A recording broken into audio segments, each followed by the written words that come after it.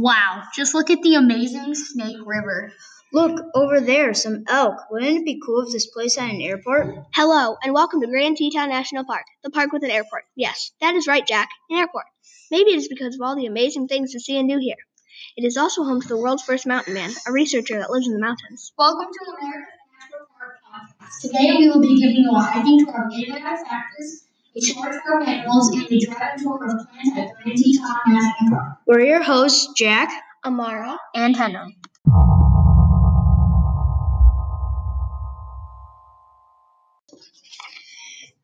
Grand Teton National Park, located in Wyoming, just a few miles from Yellowstone National Park, is one amazing place to visit.